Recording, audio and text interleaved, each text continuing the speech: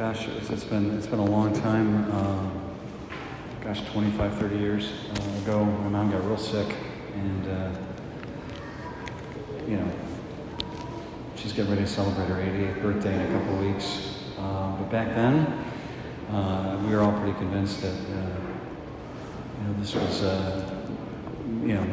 maybe she wouldn't have a lot more birthdays, and she had breast cancer, and it was pretty advanced, and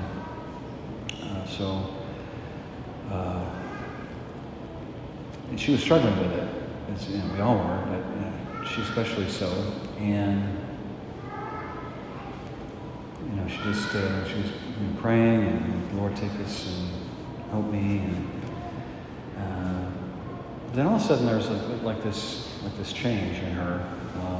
There's just a lot of peace, even though she was still sick and still struggling with the illness. We weren't even, not even sure which way it was going to go, and lots of chemo and radiation and all that stuff. And so I asked her, I said, Mom, you just seem different this week. What's up? And she goes, I just, I was praying, and I just felt like the Lord was trying to tell me that He was taking care of me, and that I didn't need to worry. She goes, I was asking for healing, and I was even angry that I wasn't being healed, and I was really upset with God about that. But then all of a sudden I realized, I've been asking for this, and here He was this whole time, taking care of me. That I'm upset because He's not doing this, but meanwhile He's over here and He's throwing me a life preserver, and then I'm not listening, so He's throwing me just trying to get me out, or I'm not listening. He sends a helicopter and puts a ladder down, and I finally realized that's for me. And and all that time, it's just like I didn't want the ladder, I didn't want the rope, or I didn't want the life preserver. I just wanted this to be gone. And she goes, it occurred to me that's not how God works. It's pretty smart, I think. And she got better. God bless her. She's going to be 88. And every day is a blessing. But let's say she hadn't been healed. Yeah? Would that consolation that she received that God was going to take care of her, would that have been not true? Would that have been a lie? No. God takes care of us, even when we think He doesn't. He's got a plan, and it's for you and me. It doesn't always work out the way we want, and sometimes it's going to mean it's going to be really hard. But that plan is for you and me, and it's a plan that is the fullest expression of His love for you and me. Let's look at it like Paul today. Real short reading. And he's talking about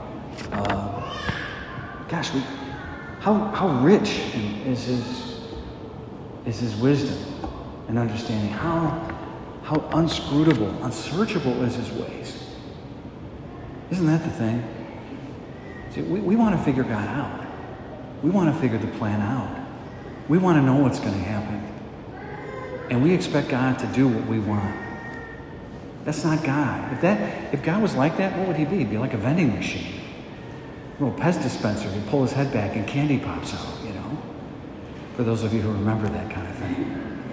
But that's not God. And us saying, God, heal me, and with the full expectation, you better do it, or I'm going to be upset with you. That's a natural response, but that's not how God operates. If we could understand God's plan, if we could figure out what it was God was doing with the crazy stuff that goes on in our life, guess what? He wouldn't be God.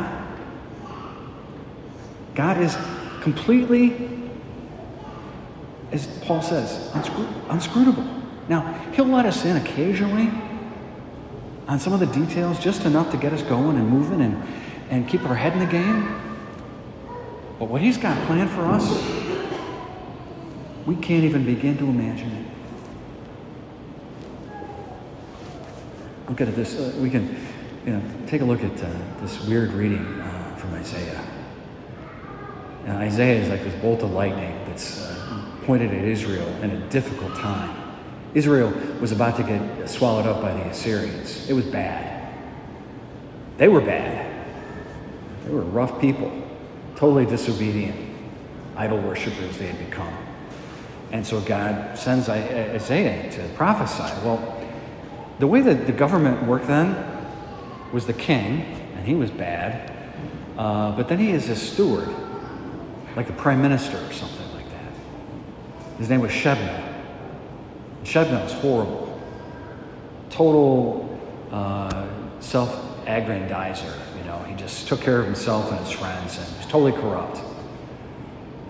Governments act that way sometimes. And the idea that, Shebna has got the keys. It says that. Isaiah talks about the keys. I'm going to take them away from you and give them to somebody else who deserves them.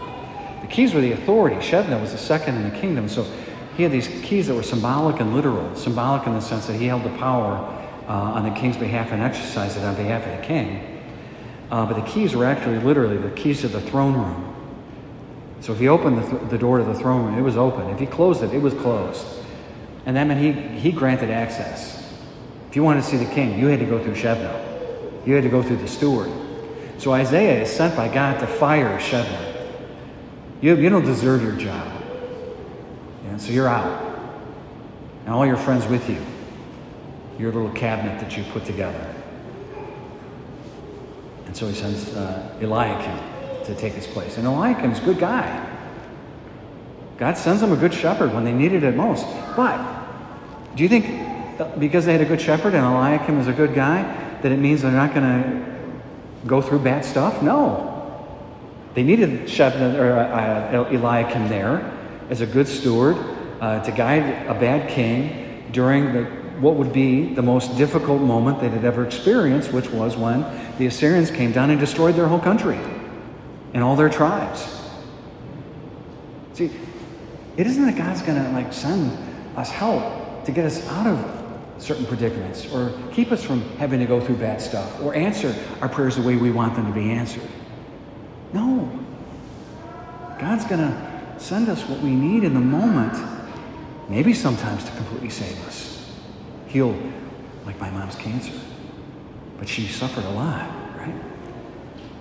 But maybe, well, she hadn't died. What was God sending us and my family then? Yeah? We've all been through death, the worst thing. We prayed that somebody would not die, but maybe they do. Was God not taking care of us? He was, absolutely. And his care for us is what got us through those moments and allows us to be here today with hope. So, Eliakim is there not to keep the Assyrians at bay, but to guide the Israelites as they are about to go through the worst moment in their history. And to give them hope that somehow this is going to be okay. God is still going to be there for them. And he was and is. All right, thinking that, this whole idea of the steward and the keys, and then we got this perfect reading today. Jesus takes his cabinet, his friends, to Caesarea Philippi. It's about 70 miles north of Jerusalem. And he asked them, who do you guys say that I am? What's with you guys? Where are you with me? Let's talk. We're out here in this nice little place by the waters of Jericho or the waters of the Jordan. Let's talk. Nice day. Who do you think I am? And Peter, in a moment of spiritual inspiration, says, you are the Christ, the Son of the living God. No, there it is. He's God. And once you know it, that even though they knew it, they never figured it out until Jesus actually died and rose from the dead. And just because they knew he was God didn't mean that they weren't all going to die themselves. Just because they knew that he was God didn't mean that they were all going to end up suffering in some way. It's just that he was teaching them, this is what God does. He stays with you. He cares for you. He loves you. And he's got a plan for you. And the most beautiful thing about this reading today is the promise that the Lord gives to that effect. As soon as Peter says it, he says, you didn't figure this out on your own. This is God telling you, I got a plan, and I'm going to let you in on a little bit of it. It's like my mom, just praying, and all of a sudden she realizes, wait, there's a ladder here. I had no idea. I wonder where it goes. I have no idea, but I'm going to grab onto it. Because somehow he has got it into my heart that I can trust him, and that he loves me, and he's got a plan for me, and that even if I don't get better, he's going to work everything to the good. And says, all right, so Peter, you're the rock. You're the one I'm going to give the keys to. Remember Shebna? He got fired. The Pharisees hold the keys now. And we know what bad dudes they are. So I'm firing the Pharisees, just like Isaiah fired Shebna. And I'm going to give the keys to you, Peter. And you're going to have the keys to the kingdom of heaven. What you say is open, shut is bound, is loosed. So in that moment, when Jesus is going to the cross and everything is going to go dark, he is giving them the keys. He's giving them an insight that there's a plan that he's going to work out through this new kingdom where Peter, the Pope, is the steward. And he's got the keys, and he's going to open, he's going to shut. And he's going to have his cabinet, his apostles, the bishops, and they're going to guide us. Are they going to do it perfectly? We all well know that sometimes that doesn't happen. But by the inspiration and the movement of the Holy Spirit, God communicates his love to us even during uncertain times, and even during things when we don't understand what is being done or said. Peter, the Pope, Francis. Do I understand Francis all the time? No. But what am I? I'm just a mere human being. And if God is using Francis to get us through strange and crazy times, praise God, we have that protection and that person that is inspired by the decision of the bishops when they chose him. He's got a plan, and he's using us to fulfill it. And he's given us a church, and he's given us the sacraments, and he's given us everything we have in this church to help us get through the changing circumstances and events of our daily lives and of history. And we're part of this plan, and we're part of this history. And even if things go dark and things go wrong and we don't understand and we suffer and we're angry, you're in the boat. There's the ladder. There's the rope. Grab onto it and hold on to it with your dear life and don't ever let it go. It's our sure salvation. Huh? That's what we're about. It's like we should pray like my mom. Because we don't know how to pray, do we sometimes? Give our list and don't get what we want. Or it's like, oh, I guess God's got other things he wants to do and he's not listening to me. No, that's true. Bishop Barron said this. Because he said, I know prayer is hard, but we're not Jews. We're not monotheists. We're not Muslims. We're not Muslims or Allah who abhors the idea of a Trinitarian God. Muslims do. We have a Trinitarian family that we pray to. And I think this is so helpful, so listen to this. Whatever it is you're praying for right now, it's preceded by the question that Jesus asked them. Who do you think I am? It's Jesus, I think you're the Son of the living God, and that you love me, and you have a plan for me. And so I'm going to pray that I am faithful to that plan, and that you give me what I need to follow that plan. I pray that you fill me up with your love. Barron said this, he said, you pray. You're praying to God, the Father. Father that loves you and is faithful to his promises, like the promise Jesus made. Your church is going to be here until the second coming. Count on it. Praying to a Father we can trust. Father. But, because it's a family that we're praying to, there's Jesus sitting right next to us with his arm around us, pulling us into his heart. Let him do that right now. Just let Jesus pull you right in.